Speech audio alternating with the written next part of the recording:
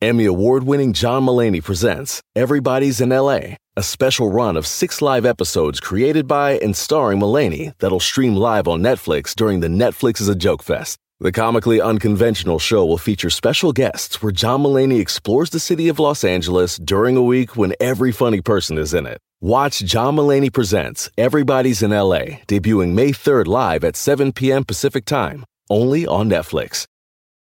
Save big money on everything for your projects. Now at Menards. We have it all for garden and landscaping essentials. Visit our outdoor garden center today and update your backyard space. Grid Accents lattice panels have a timeless design with an innovative design that's simple to install and requires almost no maintenance. Save big on lattice panel options at Menards. View our entire selection of garden center products today on Menards.com. Save big money at Menards.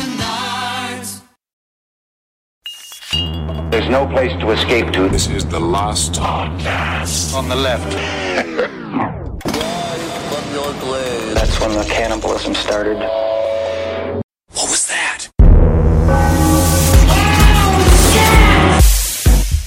I was a human chocolate fountain yesterday. Oh. If it smelled like icing, it would have been delicious looking. You know, you know when you look in the bowl and you're like, man, if this was just a mousse, then it would have been fine. Honey, what if we just skimp on the water on the ice sculpture and get this Zabrowski chocolate fountain?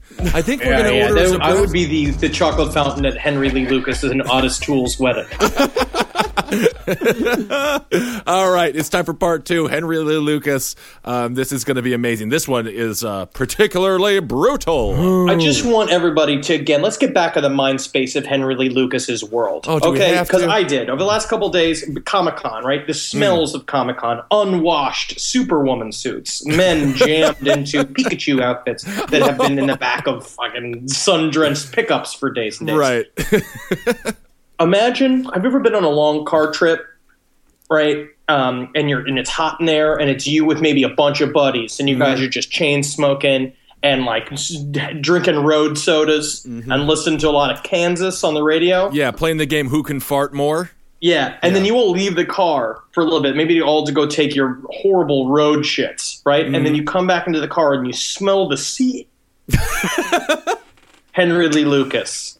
That's what he smells like. Yes. A road trip seat. Mm-hmm. Perfect. Well, so I have a quote here from Stella. Okay. Henry Lee Lucas's almost first wife. I just wanted to read this really bad. Yeah, and remember that Stella was the woman that his mother ran off after, within, I think, the first 30 minutes of meeting her. Right, and this is where they got into the fight in the bar, right? Yeah, the fight in the bar that led to Henry Lee Lucas murdering his mother. Okay. And it's a good view into Henry Lee Lucas as a man.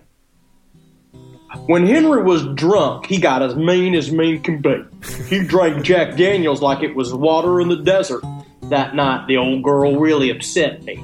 I threatened to break off the marriage, and I walked off and went home. He truly hated his mom, and what she got, she fucking deserved. Woo! I love how intelligent this person is. They're like, come up with an analogy for how mean he was.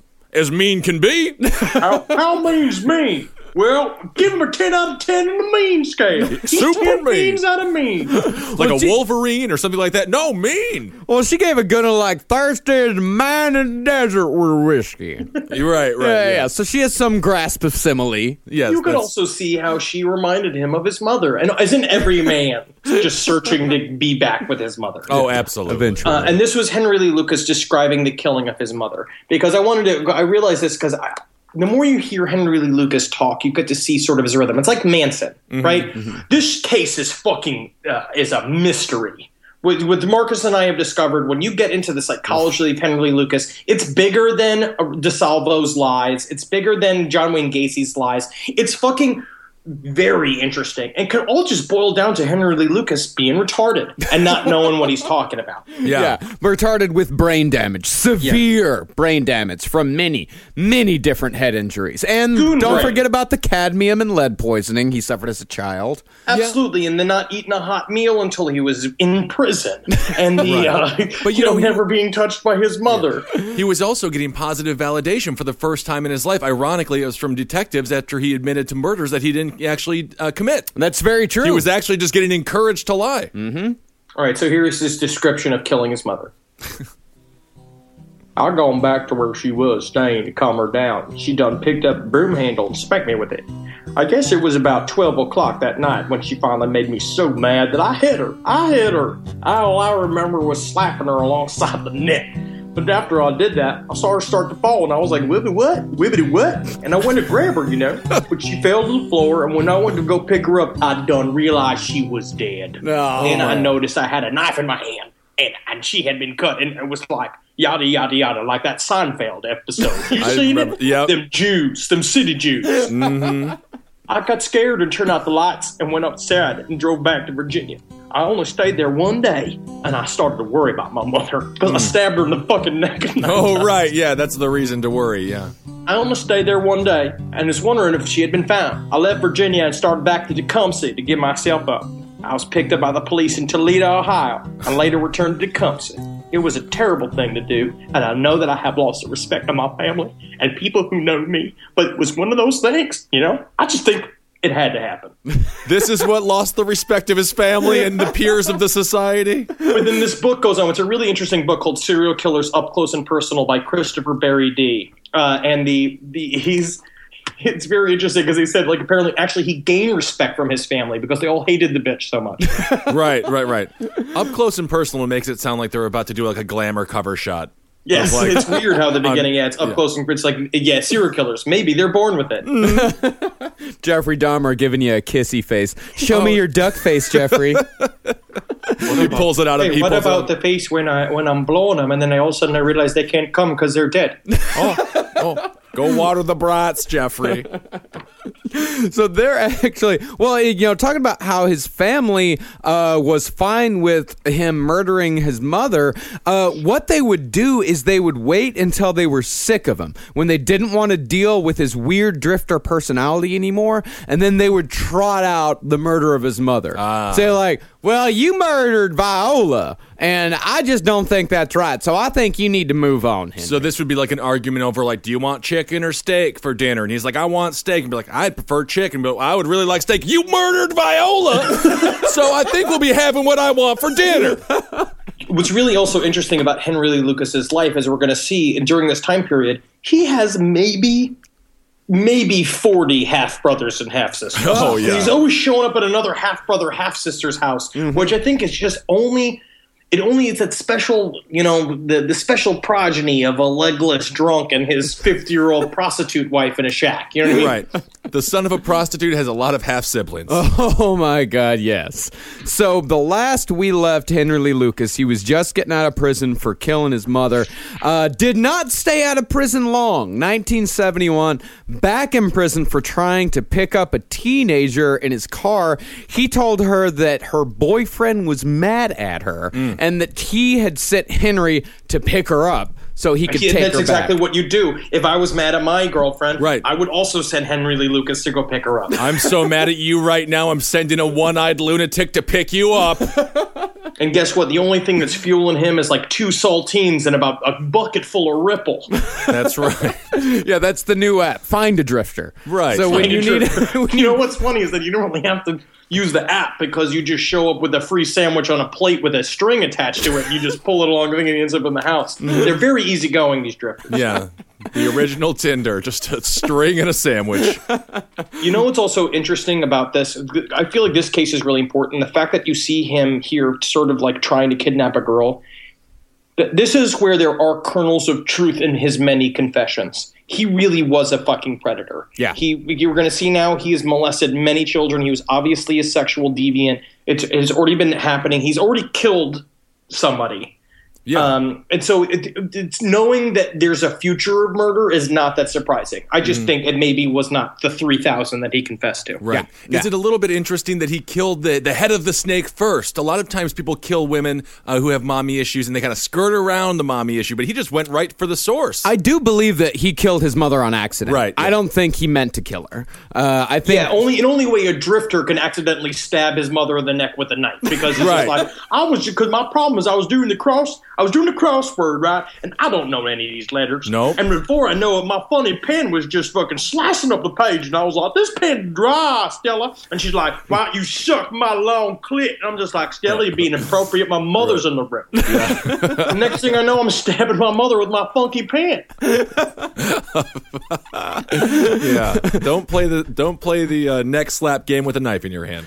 So Henry goes away for 4 years for attempted kidnapping, plus a parole violation for possessing a handgun.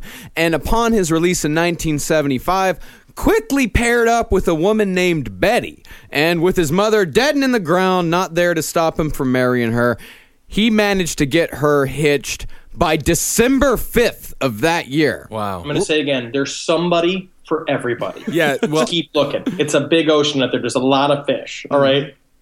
all these serial killers get more tang than Henry and I combined. That's what I'm saying. Low standards. Oh, I see. They have very low standards. Oh, okay.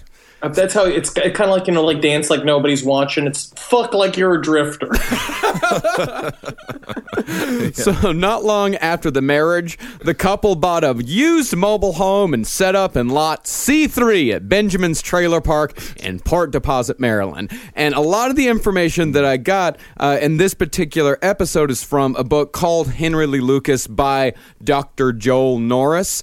And for some reason, Dr. Joel Norris just delights in pointing out that he knows which lot of which trailer park Henry Lee Lucas lived in. It's a honeymoon lot. That's a honeymoon lot, right? Because because all the dried pools of semen around it. Yeah. It's always snowing on C3. Like, as a fellow researcher, I know that he probably spent a week and a half trying to find that detail. Right. And when he finally fucking found it, he used it, goddammit. Eureka. Yeah. You keep showing up and it's like, yes. You can even smell their presence. It smells like, brute. Ass dribbles. I'm going to say dribbles, the mixture of shit and sweat. And I will say,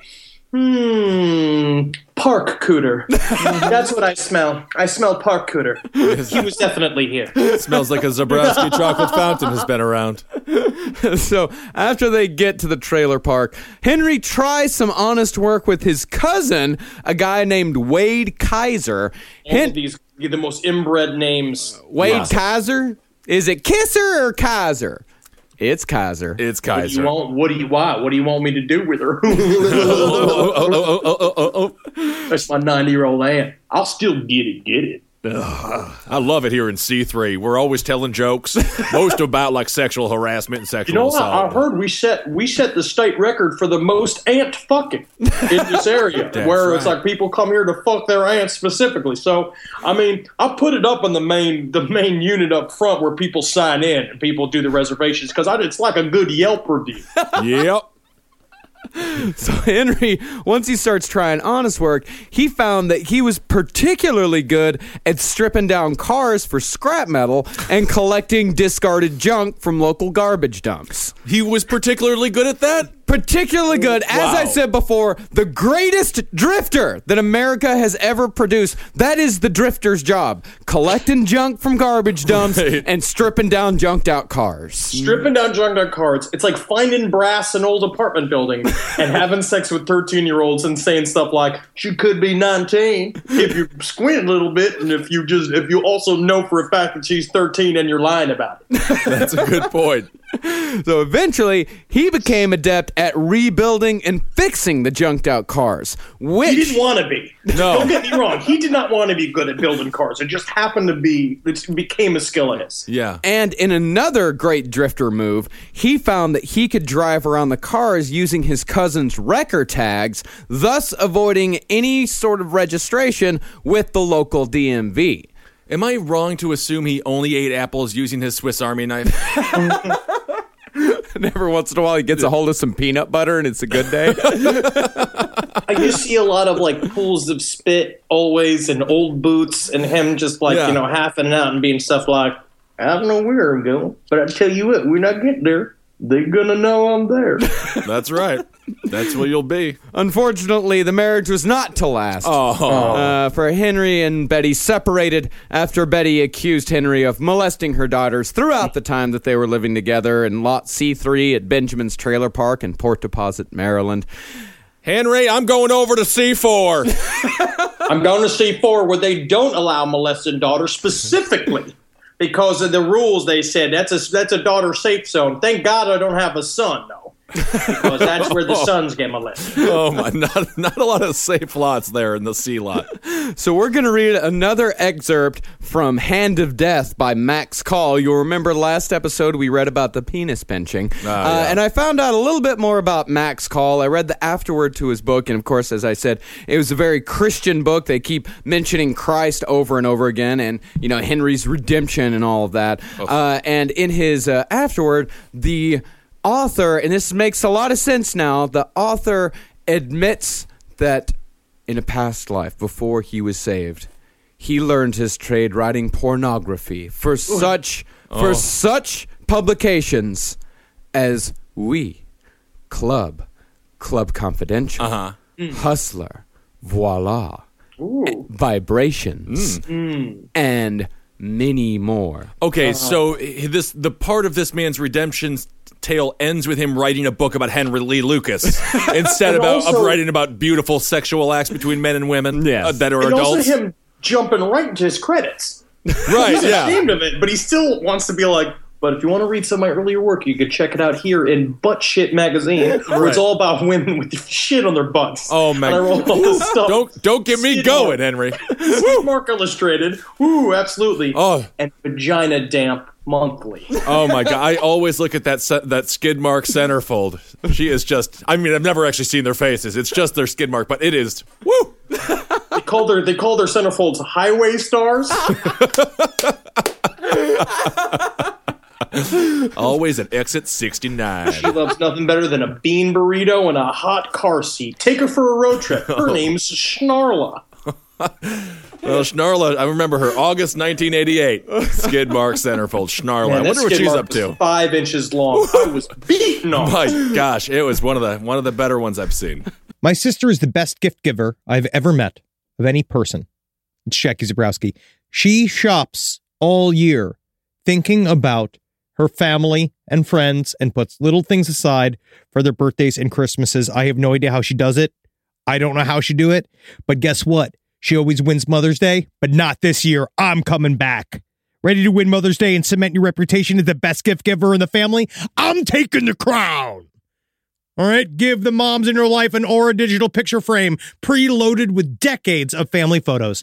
I mean this. We have the Aura frame up in my home. We absolutely love it. I can put photos on it very, very easily through the app. It's fun to do, and the memories keep cycling, and I get emotional. And we filled it with pictures of Carmi and Wendy, and that is not sad. That is celebratory. So you should try it. It's honestly a really good product. Right now, Aura has a great deal for Mother's Day. Listeners can save on the perfect gift by visiting auraframes.com to get $30 off, plus free shipping on their best-selling frame. That's auraframes.com. Use code LEFT at checkout to save. Terms and conditions apply. This podcast is brought to you by Squarespace. Finding work-life balance can be tough, but Squarespace gives you the tools to reach your goals and have time to celebrate. Squarespace is the all-in-one website platform for entrepreneurs to stand out and succeed online.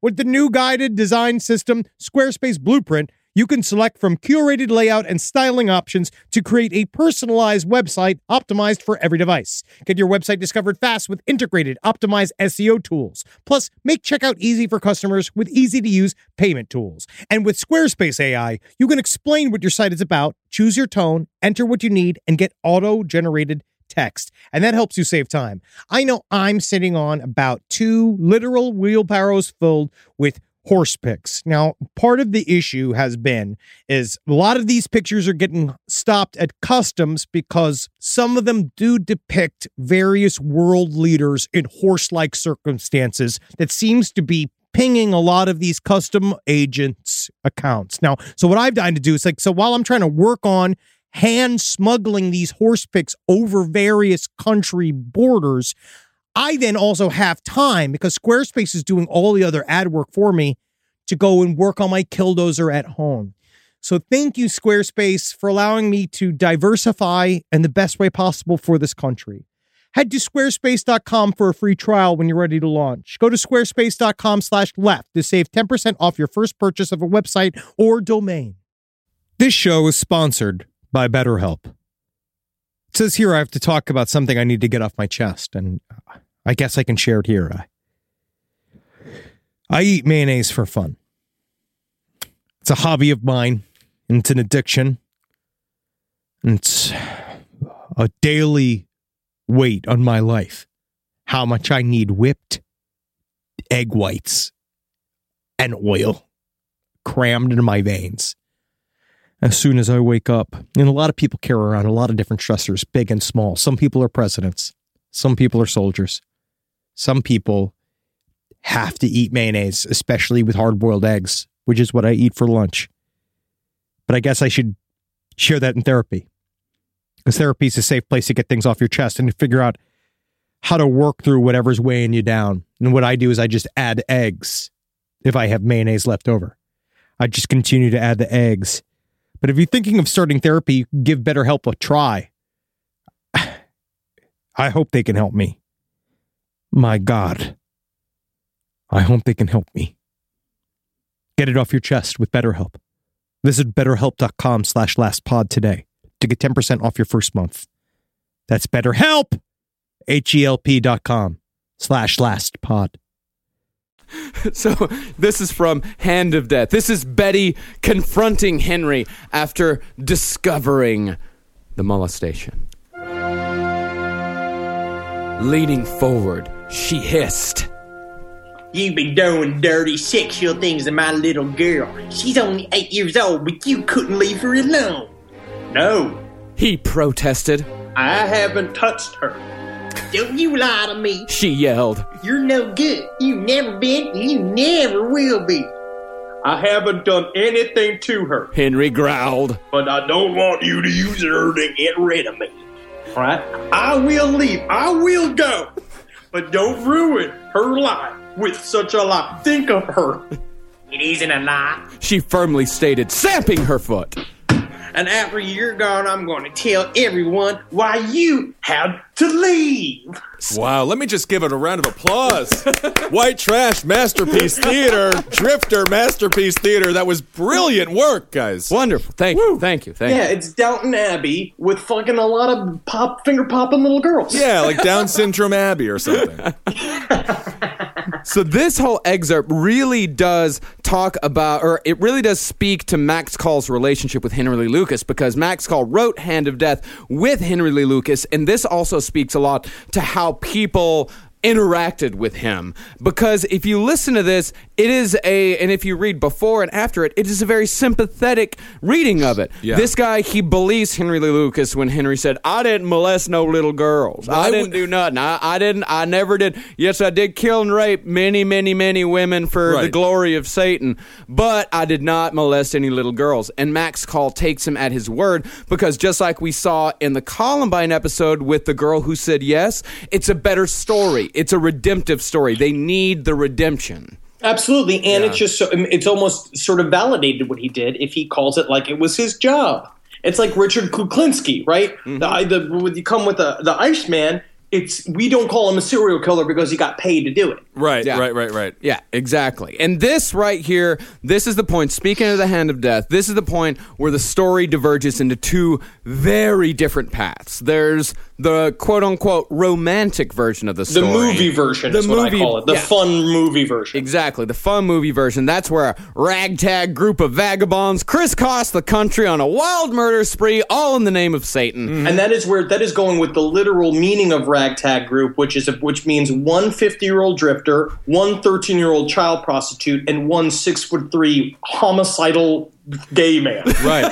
And if it was made into a movie, it would be very nice, because then the very lesser-known cousin of Steve Buscemi, Gary Buscemi, could get some work as Henry Lee Lucas. Not a lot of people know about Gary Buscemi. Well, I mean, Henry Lee Lucas, Henry Portrait of a Serial Killer, was based on the life of Henry Lee Lucas. Okay. But the man that they got to play Henry Lee Lucas way too fucking gruff and handsome. He has a bit of a handsome, like, his Merle in The Walking Dead. That was his most recent role. If you haven't seen the movie, you should be watching the movie right now. Literally great. Pause this podcast and watch that movie because it's absolutely incredible. It's bone-chilling. Again, because even the guy who plays Henry is still kind of ugly. The fact you even said handsome just shows your roots from Texas. A rugged handsomeness. But he's not handsome. He's not really handsome. But he's handsome because Henry Lee Lucas had a sunken face, one eye that leaked green slime and smelled like the tip of a dick that had been inside a pair of old jeans for fucking 9 years. Oh, yeah, just burning up in there. Yep, absolutely. That is a pet peeve of mine, though. The attractive serial killer. Make these people ugly. They're hideous creatures. I mean, when they got Francis from Pee-wee's Big Adventure to play John Wayne Gacy, perfect. That worked. Perfect. But Jeremy Renner to play Jeffrey Dahmer, No. And Elijah Dahmer Woods. had a good body, though. Dahmer had a nice body. Dahmer did have a good body. No, I mean, Dahmer wasn't the most unattractive guy. You could get a fairly attractive actor to play Dahmer, I suppose, but not this fella. I mean, make him look scary, for Christ's sake. He's horrifying. Agreed. So there is the Hand of Death story, the one where they are hired by a clandestine group based out of the Everglades to carry out contract killings in the name of Satan to destabilize governments. Also to release Orgon energy to bring Satan to Earth. Yes, yes. Many things. There's a lot of different plot points. And then there's the more likely story where a one-eyed hobo and his child bride, sometimes joined by her gigantic, terrifying gay uncle, aimlessly wander America, robbing gas stations and occasionally killing a woman to satisfy the hobo's sexual needs. Also could be a movie. Or a Netflix show. I think you could really package this as an Amazon thing, actually. But the craziest thing is they're also driving in a big sheepdog? What's that? You add one talking toaster to that, and I'm sold. That's halfway down the street. Man, dumb and dumber. So the actual the actual truth is probably somewhere in between, closer to the Drifter story. Yeah, I think so. Definitely closer, but we'll be telling these stories separately, starting with the more likely of the two in this episode. And the third episode is going to be devoted completely to the Hand of Death and the eventual confessions of Henry Lee Lucas. The two are very much intertwined. So, after heading down with his cousin Wade, but regardless of which story we tell right now, this is where the drifting truly begins. This is when... It's not Tokyo drifting. It's not the cool... it's not. Furious drifting. Vin Diesel is not involved here. No. Not at all. This is like, Michael Jordan going from North Carolina State to the Chicago Bulls. 3-peat to 7-peat drifting. That's what we're talking about here. We're talking about gold ring drifting. We're talking about Link running around looking for that Zelda bitch. Wow. So after heading down with his cousin Wade to a family reunion in West Virginia... Also known what he'd like to call a singles mixer. Wow, that's just some of the humor you can find right here in Lot C3. I'll fuck all my family. Mm-hmm. So they're coming back from West Virginia. They're going back up to Maryland. It's Wade... and it's Henry. But this is also how he broke up with his wife. Is that they were literally, this is drifting. This is drifting to a T, right? They're driving along the road. He was with Wade. He was just like, I gotta get away from this Betty. You know what? She's getting too clingy, and I can't really belong to anybody because I gotta rape more people in the street. And Wade's just like, well, we'll just stuck here in traffic. And then Henry just started talking to a dude on a truck next to him. Yeah, right. And he was literally like, where are you going? He's like, I'm going down south. And he was like, I come with you. And then the drifting begins. That's how easy it is. It's crazy. You just hop into a car with somebody else and all of a sudden you're drifting. Yeah, just magnets. They just combine with each other. Huh? Yeah, that's how easy it was, definitely. Yeah, the traffic was, there was a bridge out, and he just strikes up a conversation. The guy says, I'm growing to Shreveport. Henry says, all right, let's go. So they get to Shreveport. But if he went to that family reunion, it would have been like that movie Sliding Doors. Oh, he went to what could have happened. Yeah. He went to the family reunion. This is on his way back. He'd already gotten all the family reunion juice out of his system at this point. So he gets into this truck with this guy, and they drive to Shreveport. They get to Shreveport, and the guy tells him, all right, I need you to drive a stolen car to Los Angeles. But according to Wade, Henry told him that he got scared because, as Wade says, quote, he thought he was in the mafia or something, and he ran off. Oh, his new friend left him because he realized Henry Lee Lucas was a lunatic? No, Henry Lee Lucas left because he thought that his new friend was in the mafia. Oh, yeah, Henry Lee Lucas got scared.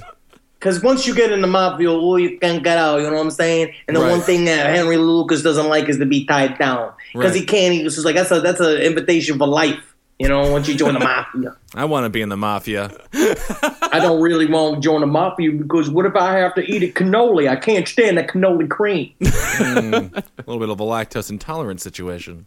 So the next place that Henry Lee Lucas shows up, and this is where we start seeing it's like, all right, he's going to pop up here. He's going to pop up there.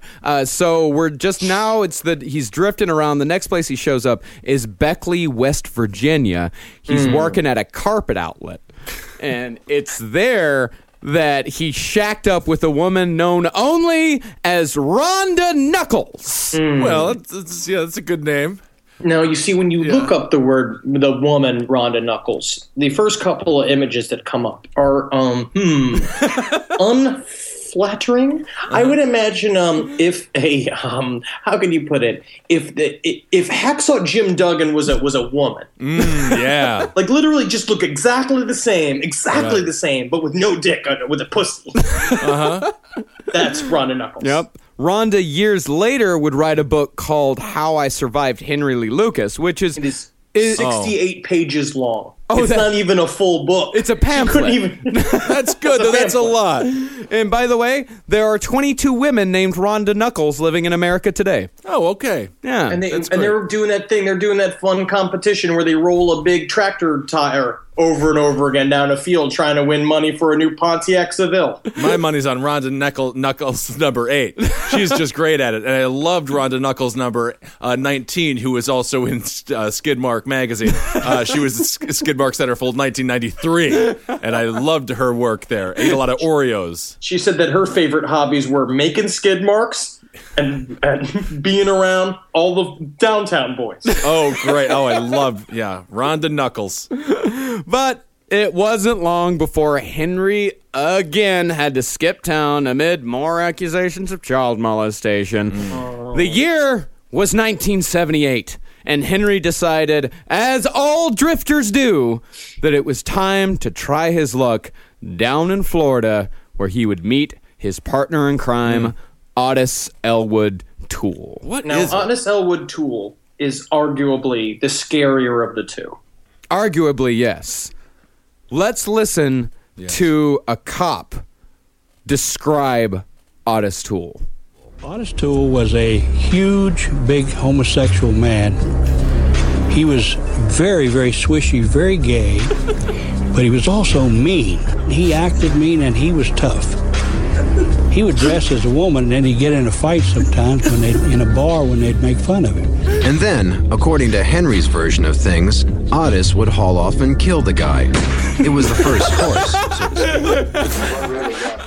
I think that's exactly what Dennis Rodman did to get kicked out of North Korea. He just got super drunk, put on a dress, and tried to kill a dude. Holy shit. Just walking through fucking Florida being like, yo, come and hit me now. Meanwhile, he's like breaking boards out of his own fucking face. Hate crime. Well, talk about, like, if Henry Lee Lucas came from a perfect serial killer fucking soup, here are the background of Ottis Toole. Yeah. He was born the youngest of 9 children in Jacksonville, Florida, on March 5th, 1947, to an abusive, alcoholic, and mentally ill mother who, just like Viola, also dressed Ottis in girls' clothing and called him alternatively Susan or Becky. And at 8 years old, Ottis fell through a broken board on his front porch, impaling his forehead on a nail that went 3 inches into the frontal lobe of his brain. That injury, it is said, resulted in his suffering from grand mal epileptic seizures. And also, his mother, Sarah, was a Bible-thumping Baptist. I like how this book puts it. Ottis had been born into a family that was totally inbred, schizophrenic, and psychopathic. His mother was a Bible-thumping Baptist who chanted verse at the top of a hat and had grown accustomed to her second husband passing young Ottis around to his drinking cronies for sex. And at that form of abuse, it was not bad enough. The boy was bullied 24 hours a day by his elder brothers and sexually abused by his sisters. Well, with any luck, we'll take the nail out, Ottis, and you'll be smarter. What I was thinking is maybe you could just start hanging art on me, and then I'll be like a museum, a walking museum that can fucking kill. That's cool. That's really cool. Great. Thank you so much. I'm really glad. It's like him in Williamsburg in 2012. Yeah. That's pretty cool, Ottis. Yeah. I mean, what I like about it is that it's legit, and that it feels natural. It feels cool. It feels original. Yeah, you could be the first human museum that also goes and kills everyone who tries to come into it. But despite his mother's horrible treatment of him, every time that Ottis returned to Jacksonville throughout his drifting life, he would visit his mother's grave and lie down on the dirt right beside the headstone because he said the earth was warm. And his accent, I love his accent. He said, the earth was warm and sometimes I could feel her move. He definitely spoke just like this. Yeah. And it's just like, we listen to him and Henry Lucas talk. So Henry Lucas says this stuff where he's just like, you know, there, Ottis, I got your picture up in my cell and I look at it every day. It's like, yes, Henry, yes. And I know where it is that we go. We're going to be together. Our souls are going to be together. And if we could we know what we did for the Dark Lord and we just need to repent. And it's it's sweet almost. Yeah. Yeah, he looks like Igor if Igor was fucking 7 feet tall and 230 pounds. Where did he find a dress? That's what I want to know. Oh, well, I mean, what were you telling me earlier, Henry, that his sisters kept dressing him in dresses until he eventually shot up to 6'3", and they know it's like, oh, he's a gigantic monster now. We can no longer do that. Yeah, and they didn't have Rainbow back in the day, like the larger woman's store in New York City, or Bell's. You can get one in Bell's. There needs to be like LGBT-SK, like lesbian, queer, bi, transsexual, serial killer, something like that. So he claimed that although his mother was the Bible thumper, his maternal grandmother was a Satanist who involved him in various satanic rituals when he was growing up, including, but not limited to, mutilation and grave robbing to procure body parts for magic charms. Can we just say, like, if the devil is real and these people are serving him, like, he's got some terrible, cronies. The devil is just like, what do I have to do? I'm the Dark Lord, and all I get is a one-eyed moron and a tall transvestite. What am I supposed to do? The next episode, but I was literally going to be thinking about, like, if it's all true, if the hand of death is real and the satanic cult is real, that they need to work on their recruiting. Yes. Because get some guys with training. Just get a ninja. Just like one ninja. Just somebody who can hold their breath underwater for like 3 minutes. Like just anybody, a G-man. You know what I mean? Right. Just a guy with an IQ of 90. Right. Just a dude with big old shoulders that can open doors without turning in a knob. Ottis. Yeah, because Ottis Toole had an IQ of 75. Places him in the mildly mentally retarded category, which is weird because he seems cool. He seems like he'd be fine. Right. Yeah, and then he also had, he had the grand mal seizures, which was rough. Yeah. Right. And he was also sexually aroused by fire. Yeah. And not only did he have the nail, but he also got hit in the head real hard with a rock when he was a kid. Yeah. I just feel like we do make some excuses for his actions. Every kid gets hit in the head with a rock. I got hit. Yeah, a lot. Yeah. I don't know if that immediately makes people aroused by fire. Not all the time, but sometimes. It's like, when the remote control doesn't work and you could just slap it on the side and it'll work. Yeah. You know what I mean? Or like the computer doesn't work, you kind of bump it a little bit and then it's fine. You know what I mean? Sometimes that little pop in the head, all of a sudden you're a raging homicidal homosexual who loves the sight of flame. He literally comes his pants at the sight of flame. We all got our switches. Yeah. I wasn't into asparagus as a kid. Right. Now I love it. Yeah, you can't get enough of this stuff. Yeah, Ottis said that he felt that he knew he was a homosexual when he was 10.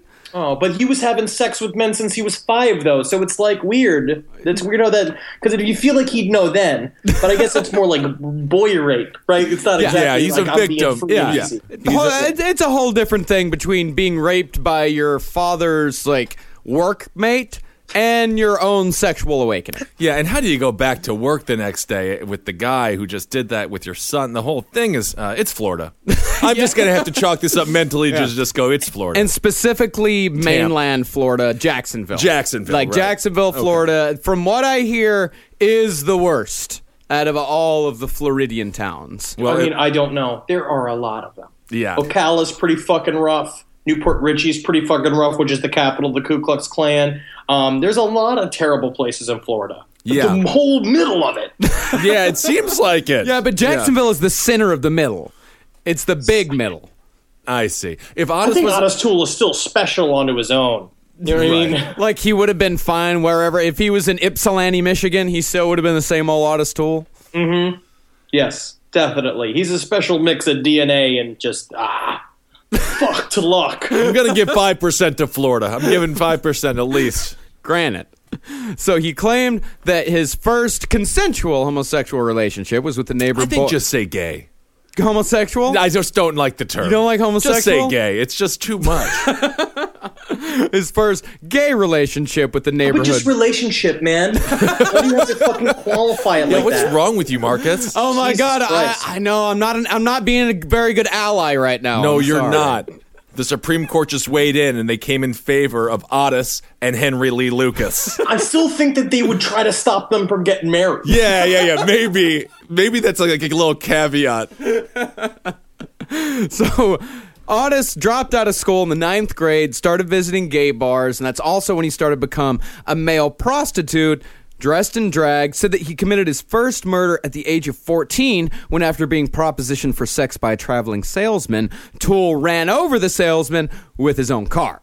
God damn. Yeah. You know, Yeah. I also find it interesting because you know what's so funny too is that Ottis Toole is like what every conservative thinks that every gay man is. Right. They just assume that they're all like this. Well, and that's a big problem with the Henry Lee Lucas story, because Henry Lee Lucas, he is famous among Christian circles, or at least he was in the 80s, for being a poster boy for reform.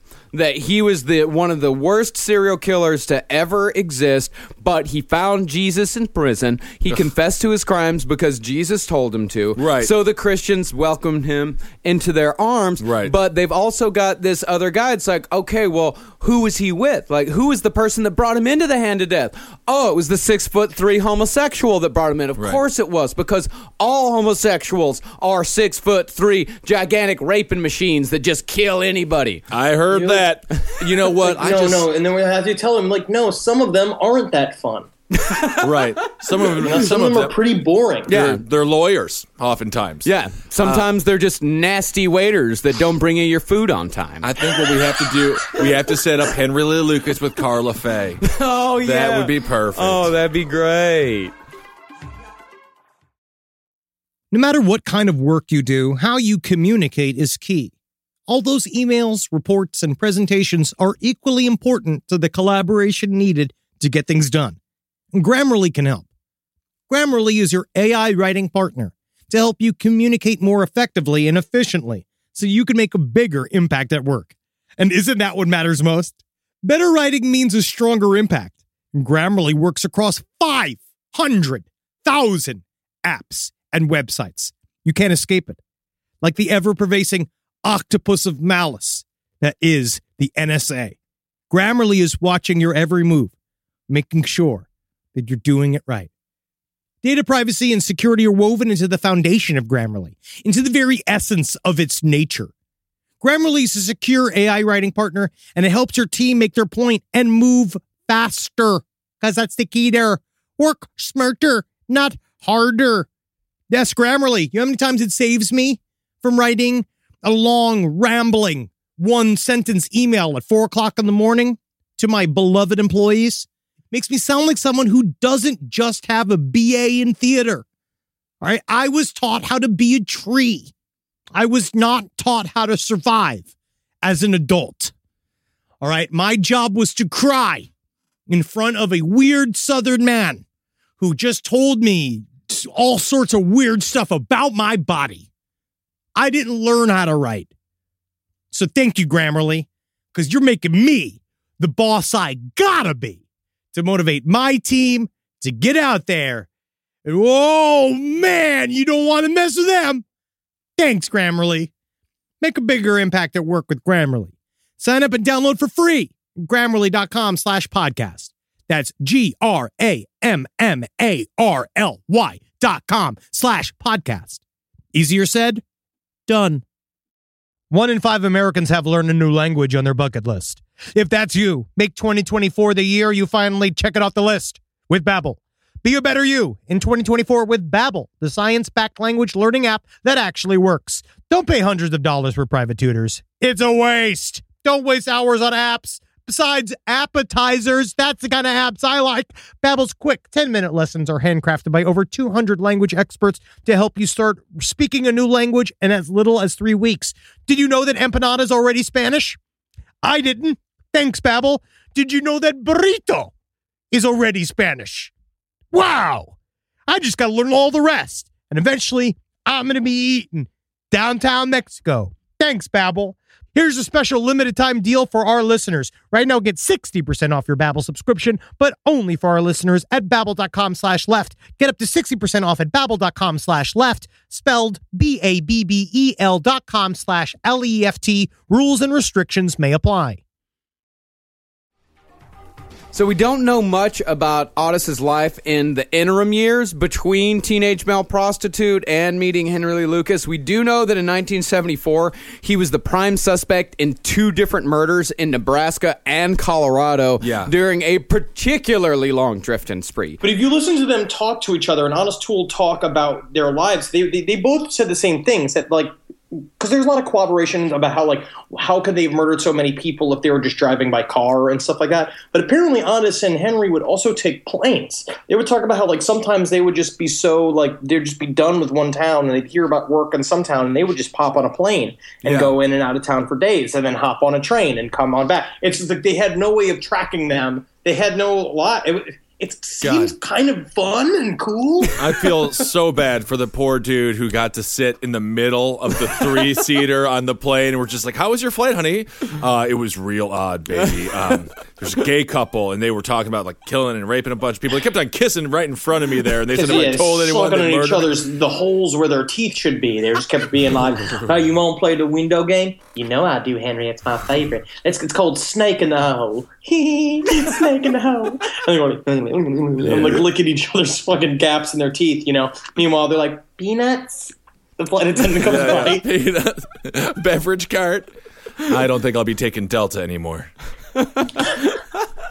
So Ottis Toole comes back to Jacksonville late in 1974 and met Henry Lee Lucas 4 years later at a soup kitchen where Ottis would regularly cruise for gay and bisexual men to take back home. Oh, can you imagine just going to the fucking soup kitchen to get dick? Do we know that's what you do? Is you go to all the places. You don't go to a bar. You don't go to like a dance club.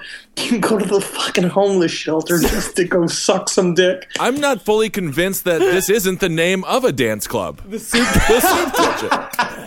Which is, that's got to be one of the hottest clubs around. And I feel like, it'd be one of those places that they call it the poop kitchen. Hello. Make sure you bring your brownie spoon. That's and by right. brownie spoon, I mean your fucking cocks, boys. Oh, I was wondering what you meant. That's where that Zabrowski chocolate fountain would come in real handy. Absolutely. Right there in the corner. So Ottis... I just can't get this image of you out of my head. Just on all fours in the corner of a party. Just me on a platter with a bunch of strawberries around me. Don't eat the brown ones. So Ottis immediately impressed with Henry. Oh, absolutely. Yeah. Look at him. Invited him to live with his mother, her husband, Ottis's wife at the time, a woman named Novella, Ottis's 10-year-old nephew, Frank, and Ottis's 11-year-old niece, Frida Lorraine Powell, a.k.a. Becky. Hi, my name's Novella. It means a tiny book, which is funny because I've never even held a book. She must be smart, though. Oh, she's smart, all right, because she's named after a book. That's why I'm with her. I like a lady with class. Open her up. They had a relationship because Ottis and Novella had I just can't get through the name.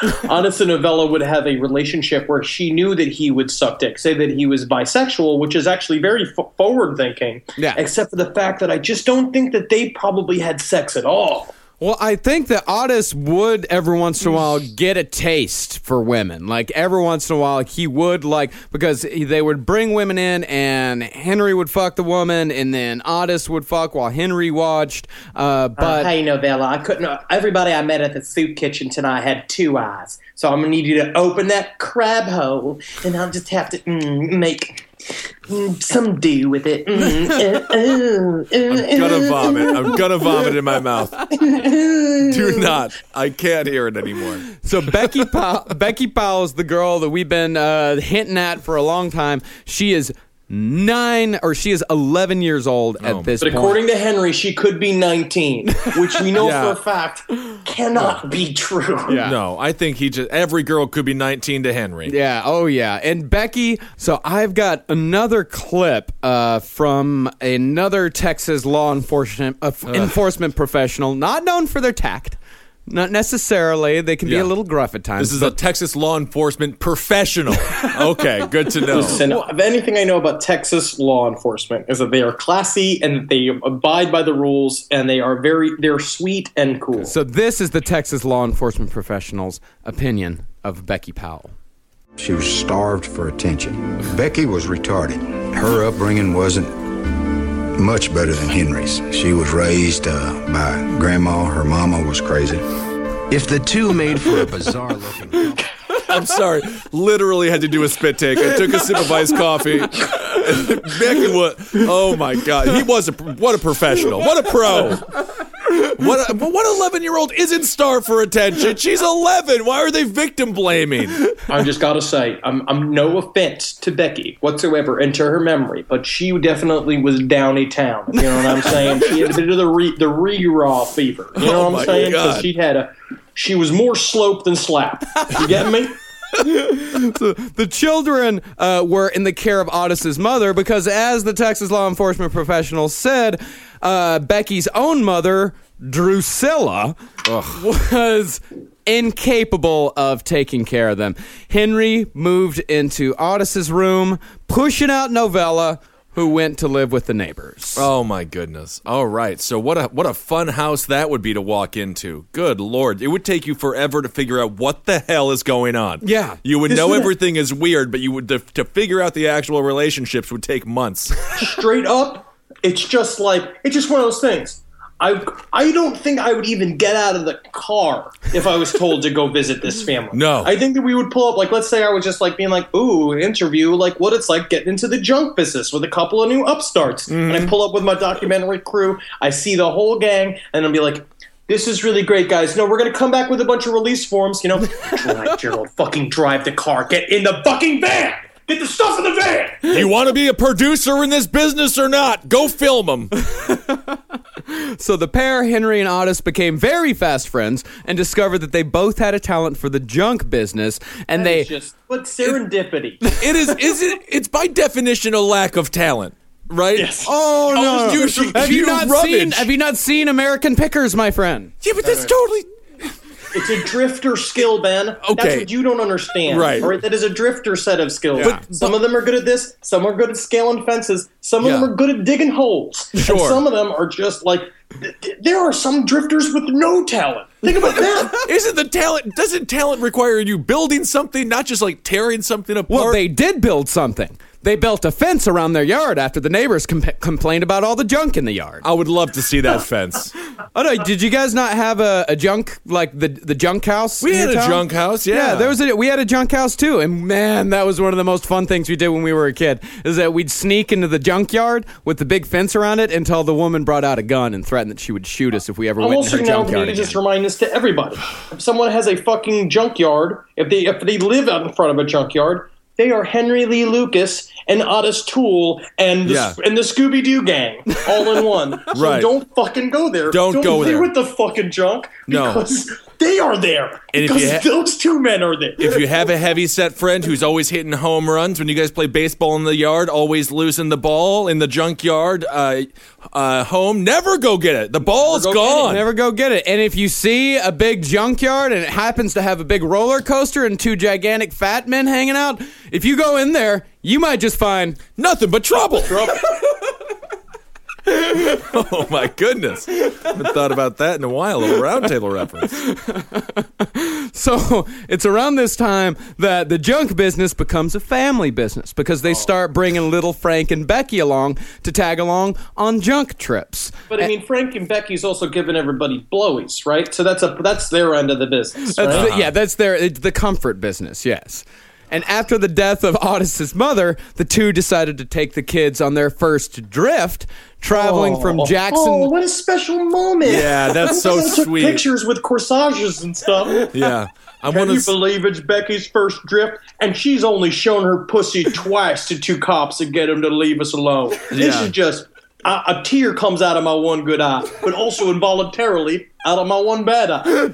I want to see that Marcus Lamone guy from the TV show The Prophet. He goes and flips businesses just to talk to Henry and Ottis about their business plan and see where they're making some big mistakes. Big mistakes. Yeah. And so they traveled on this first drift from Jacksonville through Houston to Tucson until the kids got homesick. So the gang hopped a freight train and were soon on their way back to Florida because those cars that they... Getting nowhere, spending someone's hard-earned pain. It's like they're thinking they're singing that, but it's them just going, rape, rape, rape in every town. Can you imagine all the rape? I can. Thanks, Becky. That was great. I love that traveling family band. So they get back to Jacksonville, and by now the drifting pattern is fully established, and the children were, as far as we know, completely on board and provided good cover for the criminal enterprise that was to come. One of, if Henry Lee Lucas and Ottis Toole are to be believed even a little bit, one of the most notorious crime sprees in American history. Right. And absolutely, and we're watching literally this is third wave crime phase. It started with them as kids. They're now 40 years old. What is the total death count right now? I mean, they've all killed. Ottis and Henry have both killed at this point, right? He's killed right now. They've just been drifting. Yeah. If you believe Henry Lee Lucas, if you believe his confessions, at this point, Henry Lee Lucas has probably killed 30, 20. Well, he confessed to 2 crimes as soon as he was released from jail the first time right before he met Betty. Yeah. Because he said when he was in jail originally that he was what we said the last time, where he was begging to not be released because he was going to kill people. So if you want to believe, I think it's only at this point, it's about 30 that he said he's killed, and they have sort of been killing people loosely. As they went during this drifting period, but mostly it was robbery based, and then they killed them because they didn't want any witnesses. Right. Yeah. And this is the spring of 1979. A favorite target, and this is where, we have to say at this point, this is when shit really needs to be taken with a grain of salt, because some of these have some truth to them. Some of these, you did have Henry Lee Lucas giving the police certain details on these crimes that only the killer would know. However, even that is kind of suspect. Because the thing is that he would go and he would make these confessions. We're going to go deeper into the confessions next episode. But he would make these confessions, and a lot of the times, they said the thing is that he would end up bringing them to a shallow grave. They would go and they would dig it up, and there'd be a body there. Yeah. And so there is some truth to it. It just may be not the specifics that he signed on to clear all these cases down the line. But he killed some people because they definitely found, when he killed his mom, they found her glasses in the furnace that he said that he burned her in, even though then he recanted it later on. And they apparently found bones in the desert that will later attribute to, spoiler alert, the possible death of Becky, his child bride, later on down the line. Oh, yeah. So a favorite target of Toole and Lucas were broken down cars on the side of highways, and in what is actually a confirmed murder corroborated by witnesses who saw the same car the gang was driving in at the time, a 1971 Chevy Malibu. Ooh. Oh, yeah. That car, people saw that car parked behind this woman who was murdered. outside of Austin. This is what Henry once told an interviewer. I'd offer to look under the hood, but even if I've seen something wrong, I wouldn't fix it. I'd say, looks like this engine's had it, and offer to drive her over to her phone. But we'd never get to the phone. By the time she'd see the phone passing by, she knew she was a gunner. It was, I mean, it has to be an absolutely terrifying thing. And back then, you don't see it as much now, but when we were kids, you'd see broken down cars on the side of the road all the time because cars would constantly be breaking down. They were kind of pieces of shit. So they're driving around. I mean, if you're driving constantly, you're going to see 2-3 broken down cars a day. If you're driving pretty much 24 hours a day and just stopping to sleep on the side of the road, maybe 2-3 hours a night, you're going to be coming along a lot of broken down cars. So this that's why I only buy Chevy, and I only ride Malibus. Chevy Malibu when you're drifting, trying to find broken down Fords. So the young woman outside of Austin was found days later, completely nude with 35 stab wounds in the upper chest, neck, arms, and back. Lucas had made a long cut from her right wrist along the inside of her arm to a center point on her chest, and from there straight through the center line of her body down to her pubic area, mimicking the dissection method one might use on a frog. Okay. Brutal. And that also points to a satanic murder, they say, is that she was dissected and organs removed from her body for possible use in ritual. Yeah. Possible. I mean, are these guys even smart enough to do a satanic ritual? Don't you have to memorize lines and make pentagrams? No, these guys were doing the Igor thing. They were not doing the rituals. They were getting body parts. If we want, we'll get into Hand to Death next episode. They were going and they were runners for ingredients. Yeah, they were gophers. Yeah. Right, okay. Oh. Yeah. So on Halloween of 1979, Lucas murdered a woman who to this day is known only as Orange Socks, due to that being the only piece of clothing left on her otherwise unidentified body. Now, the crime scene photos from Orange Socks, if you want to see some absolutely fucking brutal crime scene footage and just a heartbreaking fucking scene, you can see this woman, like sometimes you really see on from crime scenes and from corpses, like sometimes it just looks like a body, but other times you can see the terror frozen on that person's face. Right. Yes, and it's horrifying. Orange Socks. This is why cops are not creative. I mean, what are they going to call it? I don't know. Tangerine Feet? Maybe come up with a different name other than the one that Brick would come up with from Anchorman. You're like, Brick, what should we name her? Orange Socks. Might as well just call her Person Hole. I mean, what is wrong with you? You gotta just say something, all right? You just can't be like, oh, we called her Pincushion because I thought it was fun. You know what I mean? Like, you gotta call her you gotta give her something. You can't be creative with, like, they're not gonna give her a funny name, Ben. No, and if they did give her a funny name, it was private. They're not gonna tell the media they gave her a funny name. Can't you just say Becky or Susie? You can't give them a name, Ben. I don't know. I just feel like there's a different name that could have been better and nicer than Orange Socks. That's the last thing you're known for your entire life. Who knows what this person did, and now she's known for some orange socks she bought at a CVS.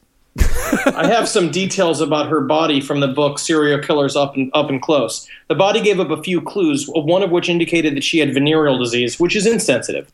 There were tiny insect bites in her ankles, probably flea bites. Her stomach contents contained traces of a partially digested meal, burgers, fries, and a Coke. Her teeth were almost perfect, so dental records might not even exist, and an x-ray showed no broken bones. On more intimate examination, a makeshift tampon made from toilet tissue was removed from her vagina, and that is all Boutwell had to go on.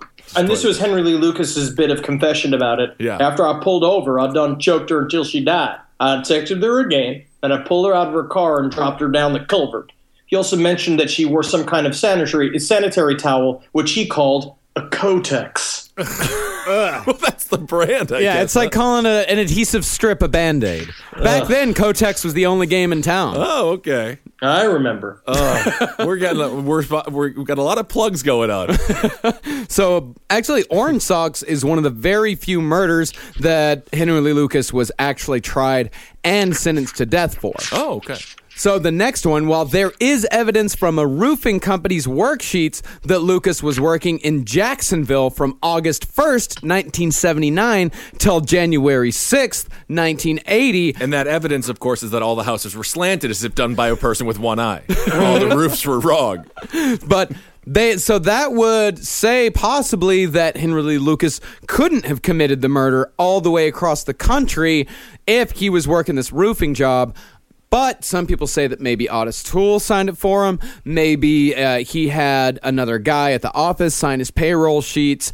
They were running like 9 scams at once. So many That's the thing, scams. again, about hiring drifters. Great stories, funny attitudes. Yeah. Not exactly the best with paperwork because they just scam everybody. Yeah. He was running 9 different things. You don't know where he was. He was flying back and forth on planes.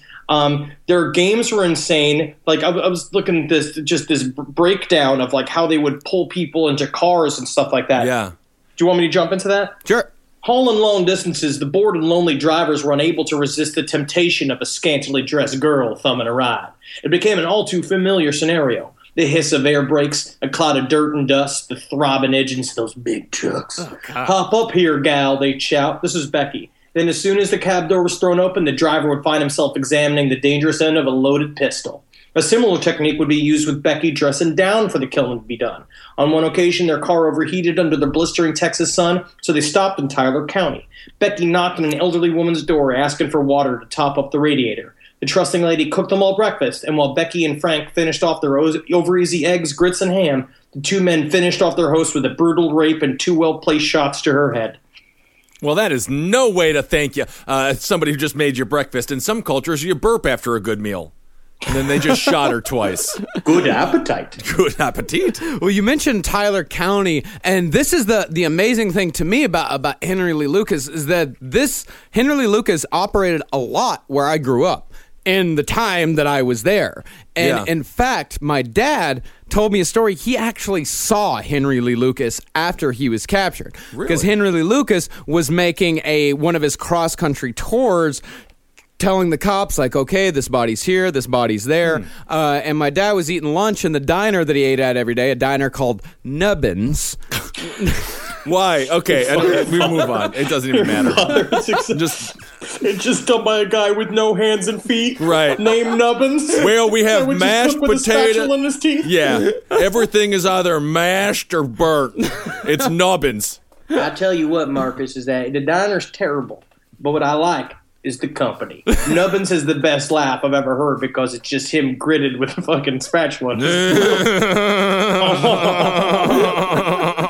I hear it's a very nice restaurant. I was too young to eat there. Too young to eat there? Yeah, this is when I was like 2 or 3. Oh, I see. We were living in this. That was a 21 and over diner. Yeah, for sure. Yeah. This is when we were living in Colorado City. And so he was coming through, and my dad said that he was sitting there eating lunch, and just an entourage of cops come in, followed by Henry Lee Lucas. Jesus. And I asked him, I was like, did you get a good look at him? He's like, yeah, I looked at him, but I could not maintain eye contact. I couldn't look at him for long. He said he just fucking radiated pure evil. He said he still remembers the feeling that he had to this day. He said they finished their lunch as soon as they could and got the fuck out of there. But Mr. Pox, you haven't paid yet. Oh, God. He worked across the street. Nubbin knew where to find him. Mr. Pox.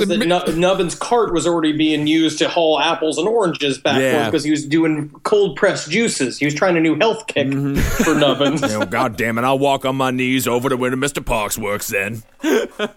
So actually, he said that Henry Lee Lucas, this must have been around the time that he was just sort of fucking with them because he had them dig up the middle of the highway. Like, you know, no body was found? No body was found. He was just pointing at places. You're like, I think she was there. No, maybe not. I think she's there. At some point, don't you just... He killed a lot of people.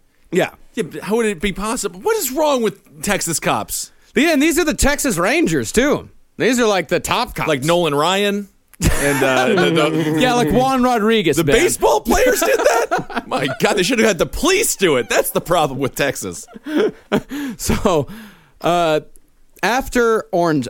So after Orange Socks, Henry disappeared officially for almost a year before surfacing again near the Brazos River in East Texas in March of 1981, where he is alleged to have abducted and killed a woman out of a phone booth. She was stabbed and cut 12 times with 2 different knives in the lower back. The details in these cases are all fucking insane. And then Henry and Ottis killed a middle-aged woman in her mobile home in Odessa, Texas. Both Henry and the author thought it important to point out that it was the only murder Henry committed in a trailer. Oh, this guy is obsessed with the trailer. What's wrong with both of them? But Henry was like, I think I was the only murder we ever did in a trailer. And interesting. Fascinating. Yes, tell me more. And the author was like, and Henry said it was the only murder that they committed in a trailer. It was a semi-wide or a wide? What kind of trailer is It's a double wide. Double wide. Oh, wow. Because normally Otis and I knew that we're like, trailers, safe zones. And if we're chasing somebody and they get up inside the trailer, leave them alone. Sanctuary. But right. I was just, when the rape moves from the parking lot into the trailer, then it becomes a blurry thing, and then I'm in the middle of it, and then what am I going to do? And the next thing I know, it's like she's dead, and then I have to apologize to her corpse. You think that's not embarrassing for me? Right. It's tough. So the next month, with the kids along, Ottis and Henry killed a convenience store clerk with a .22 pistol and then had sex with a dead body. Said they did it for the pure thrill. Just cause. The AC/DC thrill of it. There's a certain type of AC style thrill. Yeah, shoot to thrill. Yeah.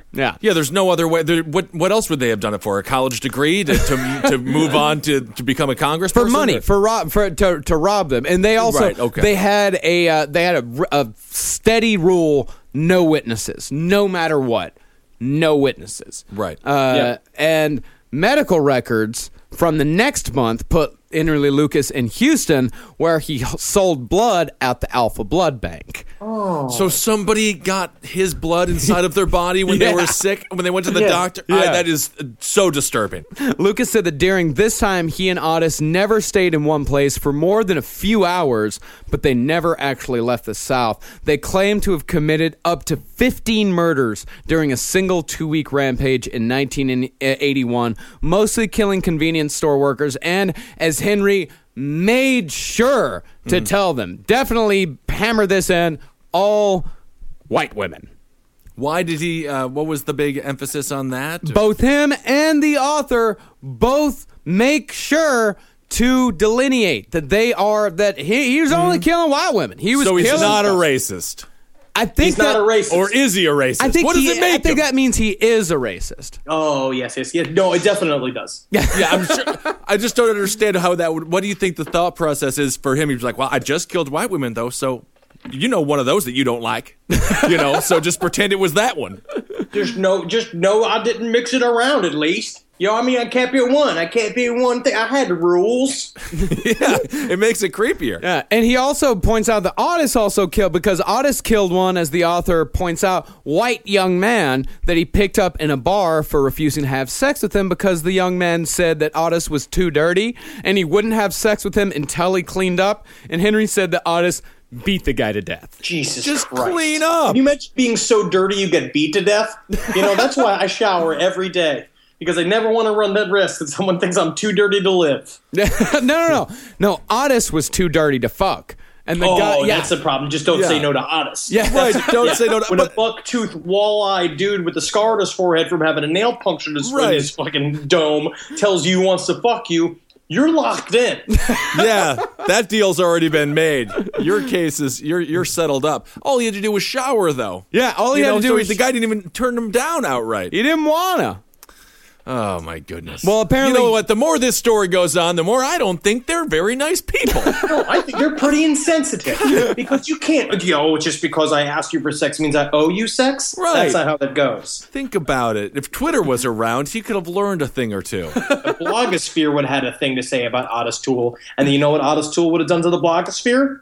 Raped and killed it. Unbelievable. Yeah. When they asked what the motivation behind this whole spree was, Henry just said, no reason.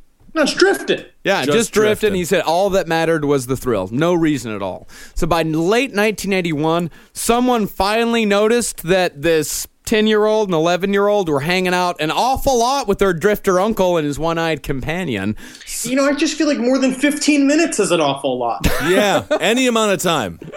So Becky got remanded to a juvenile detention unit, and Henry had grown quite fond of her at this point. And they were literally, Becky was the love of his life. Yes. Henry talks about Becky later on down the line. That's the murder he says that he regrets the most. That and his mother, he wells up talking about Becky, this fucking 14-year-old girl that he was just married to, drifter married to, on the road, and it's just not cool. Yeah. Drifter married to, and also married in the eyes of the weird Christians that they ended up living with later on that we'll cover in the next episode. They were totally fine with this 35-year-old one-eyed drifter living with this 14-year-old child bride. And of course, a drifter marriage is always sealed by one going into an outhouse, taking a big steamy, and the other person going in afterwards and dumping on top of it. Yes. And you are now drifter. I now pronounce you white trash, drifter married.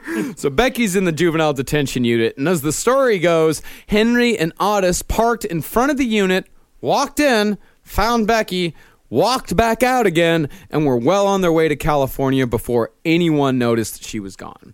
And Frank, the other kid that was along with them on most of that huge spree, they offered to take Frank along, but Frank said, nah.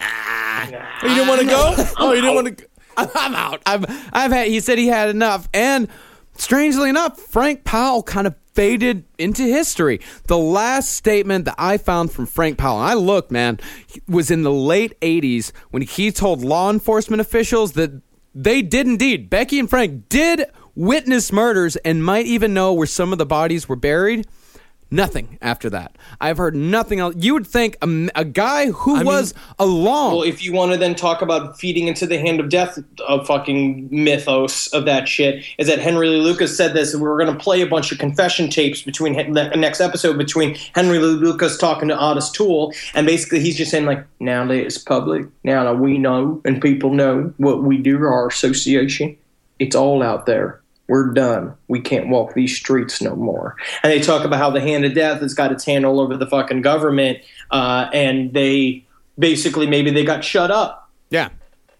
I don't know. I'm not sure if this went that high. I'm not saying it's real, but I'm saying Yeah. if it was real, there's a lot of infrastructure, and I'm sure there's a points plan. Yeah. And I don't know what the points plan even means, but I know that there's a points plan. Right, like a Nutrisystem. And I'm not saying that Lee Harvey Oswald was a part of the hand of death and he was only shot by Jack Ruby, who was also part of the hand of death because Lee Harvey Oswald wasn't able to get away. And Henry Lee Lucas was hired to kill Jimmy Carter. And he said that he had plenty of opportunities to kill Jimmy Carter, but he didn't because he couldn't get away. I'm not saying that. We never said that once. Yeah. Jimmy Carter that's the saddest guy to kill. Why are you doing this to me? I'm just a peanut farmer. Why would you do that to me? What are you doing? Why are you stabbing me? What is happening? So 6 days after they sprung Becky, that's when they murdered the girl that they took out Henry Lee Lucas to find when my dad ran into him. That woman, Henry claimed that Ottis claimed that him and Lucas cut that person's head off, chopping her neck into 3 separate pieces before finally severing her head from her body. They took the body with them up to Plainview, which is north of Lubbock, where they dumped her body off a county road. They kept her head all the way till Scottsdale, Arizona, which is a day-and-a-half drive at least, where they tossed her head out into the desert, where Henry said he assumed it would blend into the landscape. I mean, definitely. Nothing fits next to a bunch of cactuses like a severed head. Yeah, totally. Because the whole time, for a day and a half, they were just playing the Magic 8-Ball game with it, just asking the questions, going like, maybe so. Ask again later. And then they just hoping it starts talking like that movie, The Doom Generation. Remember that movie? I don't remember that. that. Great movie. Okay, move on. Okay. Also, remember, just also know for a fact, if you don't know if somebody's a drifter, that's a drifter laugh. All right, if you ever hear the that's a drifter laugh. Also a mule farmer, I'd imagine. I don't know the difference between mules and babies. I don't know the difference between mules and ladies. I've had this mule farm for too long. You know what I'm saying? Come on, give the gift. Give old Randy, the mule farmer, a gift. Randy, the smartest mule farmer in the country. You see me, my brother, he's real dumb. Real deal. That's the sad thing. These people did outsmart people. Yeah. Like Henry and Ottis actually did. Yeah. Technically, yes, they did outsmart people, but it was the simplest thing that they did. Their outsmarting was just driving. Right. Like their whole outsmarting, that was their whole tactic, was commit a crime and drive and cross state lines. A successful life is the best revenge. That's right.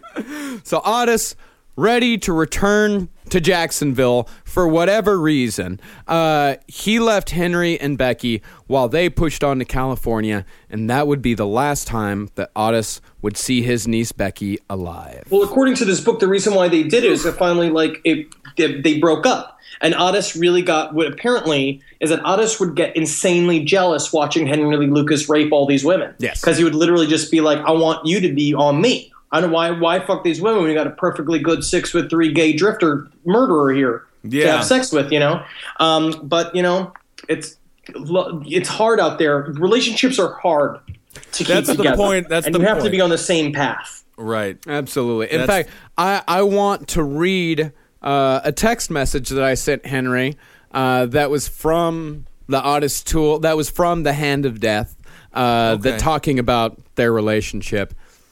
Henry pulled his hand away from Ottis and said, I like you now, as I did my brother before he died, but I don't think I'll ever think of you any other way. We'll see, Ottis purred with a thin smile. You may change your mind after you've tasted the delights of Satan. That's disgusting. The delights of Satan! Satan! Satan! And that's where we're going to go in the next episode.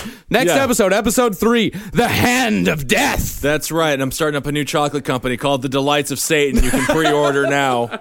It's mostly just a bunch of maggots covered in slime. Oh, yeah. Next episode, man. The next episode is when shit's going to get fucking wacky. We're also gonna get into where Henry Lee and Becky went after they split off from Ottis. We're gonna talk about their time in the chicken coop, their time living behind an antique store in California, and we're gonna talk about eventually Henry Lee Lucas's confessions. Right. But we also have to cover the rituals, the locations, and the purpose behind the Hand of Death. We got a lot to get to. I just want to clarify. I'm going to do a little bit of a preview here of what we're going to be going through tomorrow. Ambe ixke hoa seco. Ambe ixke hoa seco. Ambe ixke hoa seco. Which is apparently their fun little thing that they would chant. Just clarify, these are monsters. No one should be a drifter. Well, don't be a drifter. Yeah, don't be a drifter. Yes, that's what they would chant while they were sacrificing the children that Henry Lee Lucas and Ottis Toole were kidnapping from around the country. I know you may be sitting in an office right now and depressed and long for the life of the open road. Just know. Do not. This is what you have to do to be a drifter officially, because otherwise the other drifters will push you out. That's right. You got to be 6'3", you got to get a dress, and you got to go down to that Chevy store and get yourself a new Malibu. It'll be perfect. All right, a bunch of maniacs. So we'll wrap it up in the next episode. I'm excited to hear some more of your research, Mr. Perks. Oh, absolutely, man. There's a lot of shit coming. Don't forget, on July 25th, we've got a live show here at the Creek and the Cave. It's 1093 Jackson Avenue. Yeah. We're doing it at 10 p.m. Don't forget to go and order your Last Podcast on the Left t-shirt at cavecomedyradio.com/last podcast on the left. We just ordered our the heart design, the wonderful heart design that Yayoi made for us. We just ordered those yesterday, so if you order them, you'll have them within 2 weeks or so. And if you haven't gotten yours yet, be sure to go and order that one or our wonderful classic logo t-shirt. Follow us on Twitter at LP on the Left, at Ben Kissel, at Henry Loves You, at Marcus Parks. Right. Watch Your Pretty Faces Go to Hell 12:15 on Sundays for the next 13 weeks. I'm so fucking proud of what we've made so far. Please check it out. The first episode legitimately was the weakest episode that we shot. Everything, if you like that, just know that there's so much more. We blew out this season. I can't fucking wait for people to see it. It was a great first episode. And let me clarify, 12:15 a.m. Yeah. Because it's technically the morning. It's after. All right. And Henry, let's just do a quick update. How you doing, buddy? How's the filming going and everything? The filming's going a lot of good. It's so much fucking fun. It's been a lot of fun. Check out, there's also a prequel that we shot that's all me, which is kind of crazy, on the Heroes app, which is annoying, but check it out. And it's I've been a shitstorm literally in my body. Has been going on for the last couple of days. Comic-Con was insane. Yeah, we got a couple of thank you. Who was it that was at HorrorCon who took some pictures with Bill Moseley? Yeah, and with wearing our shirt, which is absolutely awesome. Thank you so much for that. Also, almost got stopped by when I came in. They went through my wallet and saw a bunch of defaced $1 bills in it when I was coming back from San Diego to Toronto, and I was almost arrested. So it is a crime. It is a crime? It is a crime. It is. Yes. Oh, wow. That's funny. That's great. Oh, and one more thing. The Cowman album is on iTunes now. So if the whole Bandcamp thing wasn't quite your style, you can go to iTunes, search The Cowman, and you can find our album. And we're going to be playing another song at the end of the show today. Awesome. Thank you guys so much for supporting all the shows that Marcus and I do together on Cave Comedy Radio. And I guess I'm going to do a Magustulation. I'm going to do a Halloween. Yep, and Hail Satan, he would never do the things that they say he did. He would never hire Henry Lee Lucas. He's too gross. No, but Henry Lee Lucas just showed up, and Satan's like, all right, go kill for me then. He just gave him the most mundane of all the tasks. Just get out of here. You farm with the tools you have. That's a good point. Yep, you dance with the one that brought you. And sometimes that tool is named Ottis. All right, everyone, hail yourselves. Hail me if you would. Yes, hail. Here's the comment. We're the Cowmen and we play country music. 2, 3, 4. Going on to Russia town. We have to hang a boy there. He was incarcerated for trying to make love to the moon. You can't make love to the moon. Cancer is a good thing there. Boys and girls drop dead in the streets. Come, let's go to that parade for them after we hang that boy. Russia town. Russia town. Russia town. Russia town. 2, 3, 4. Russia town has many ports. They all lead off to hell. Snakes are used as currency. Their venom is made of gold. The oldest man in Russia town divorced 1,000 wives.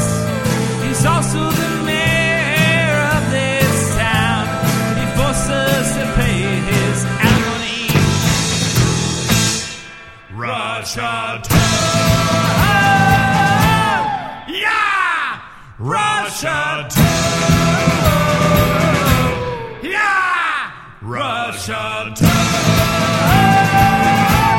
Yeah! Russia town. 2, 3, behold, is this our Russian town?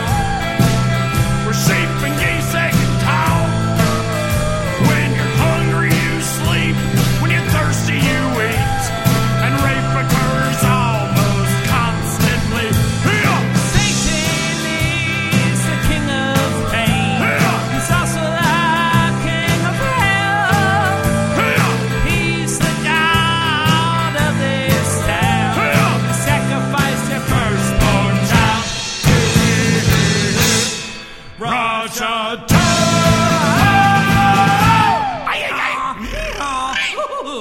Russia town.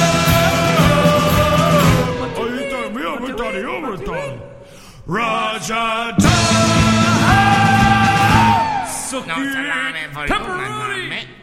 Russia town.